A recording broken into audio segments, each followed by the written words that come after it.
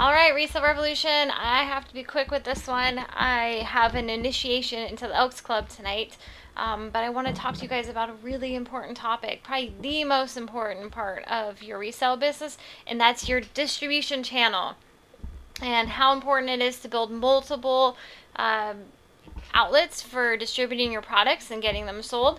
So let's cue the intro and we'll get right into this topic. What does it take to start a revolution? It takes guts, determination, and most importantly, know-how. This is the Resale Revolution Podcast. You want all the secrets to making money on the side?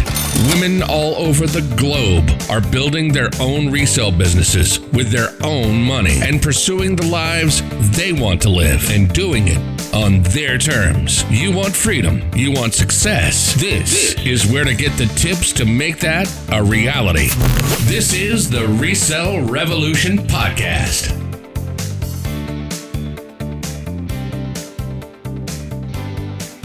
Alright guys, so I know I've talked about this before, just a little bit mentioning it here and there, but your distribution channel is your most important part, because if you're sourcing a bunch of product and you don't have a way to get it sold, you're just going to go broke, and your husband or boyfriend and kids or whoever lives with you is going to hate you. maybe they won't hate you, but they'll just be really annoyed with all of your clutter and all your stuff and your shopping addiction, which we all kind of have, which is why we're resellers. But you guys need to have multiple distribution channels, not just one. If you want to make this into a real business, you need to have multiple ways to sell things. And the most important aspect of having multiple distribution channels is you need to build a following of people. And I know that sounds incredibly scary and like no one talks about it because it's a lot of work. But it's so important. It can save you so much money. It can get so much product sold. It could really skyrocket your business. And so for me, I have multiple ways that I sell product. I have a store. It's 2,500 square feet. I sell between $10,000 and $15,000 worth of stuff I've sourced, stuff I've made, stuff I've upcycled, and I do a lot of consignment. I'm not gonna lie, I have a lot of consignment in there, but it still means having to process a lot of product, price it, all that, put it out, all that kind of stuff. I also have an antique mall booth. I haven't had it very long, and I split it with my mom, so I currently profit about $200 off of it, and that's with spending less than an hour a week on it. Like I'm about to focus on other things, so I might end up not having that booth for a while. But that's with less than an hour worth of work. I profit $200. And I have an eBay store. I currently only have a basic level store of 250. I would like to get it up to 1,000, but with everything else I have going on, I'm pretty content with 250 listings, and I do about $500 profit off of those 250 listings, and that's with probably an hour or two's worth of work a week.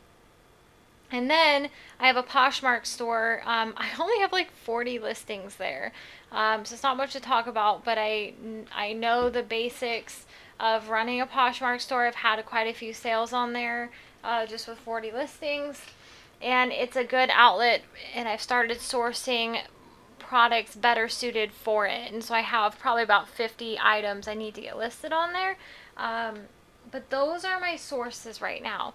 And within those sources, my distribution channel, I have built a following for my store, and with that following, I am able to sell products as soon as I share them with people. And my mystery boxes, I was able to make over $300 just putting an email out there that I had these mystery boxes. And, a lot of you guys won't have a store. You won't have an antique mall booth. But with eBay, when I was selling my multi-level marketing company products on there, trying to get rid of them and trying to boost my sales and just stay afloat because it was such a difficult business, I was collecting the emails from my customers and asking them if they would like to be on my email list. And I had quite a few that I had maybe a list of a couple hundred, and I was able to, get reorders from them and it was really successful. And so I highly recommend this. Creating a Facebook page and an Instagram to go along with your eBay store and Poshmark store, and just share your life. Like, share the products you're bringing in, and you will get products sold there as well, and you will be able to reach out to them in your time of need to get something sold, or if you're trying to source certain things. It's so incredibly amazing to build a following. There's a lady locally, when I first opened my store, she was doing furniture, and I kept trying to get her to come into my store and bring me pieces for consignment, because I knew I wasn't going to be able to keep up with furniture when I first opened, because it takes time to refinish the pieces. But she had such a good following on Facebook that she could, list her products and get them sold within a couple weeks just from Facebook forums and her following. On a side note, the Facebook forums are an excellent way to sell bigger and more unique items. You have to sell them fairly reasonably to get attention, but it's a great outlet. Along with Craigslist, I've sold quite, we in the store market and in my antique mall booth, I will market furniture items that I have in my booth and in the store, and it's a great way to draw traffic. And so it's good, if you want to go full time in a resale business, to have the candle burning on all ends. Both ends. All in. I don't know the saying. I think it's both ends. I mean, what if it's a star candle that can be burning on all ends? Anyway, yeah. So make sure that you have multiple ways to sell things. And, you can cross-post them. I have a lot of stuff cross-posted between eBay and Poshmark. Just make sure that you have proper bookkeeping, because eBay will dock you if you cancel listings because you're out of stock. So you want to make sure you're keeping track of all that stuff.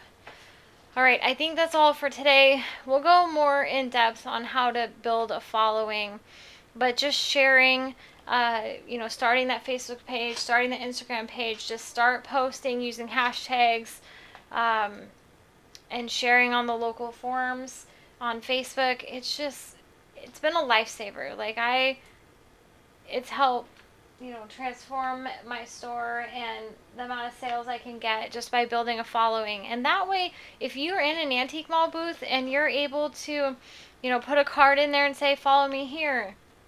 Or if you're doing a vendor events, get people to follow you, because you can have them follow you. If you leave your antique mall booth, you can have them follow you to another space.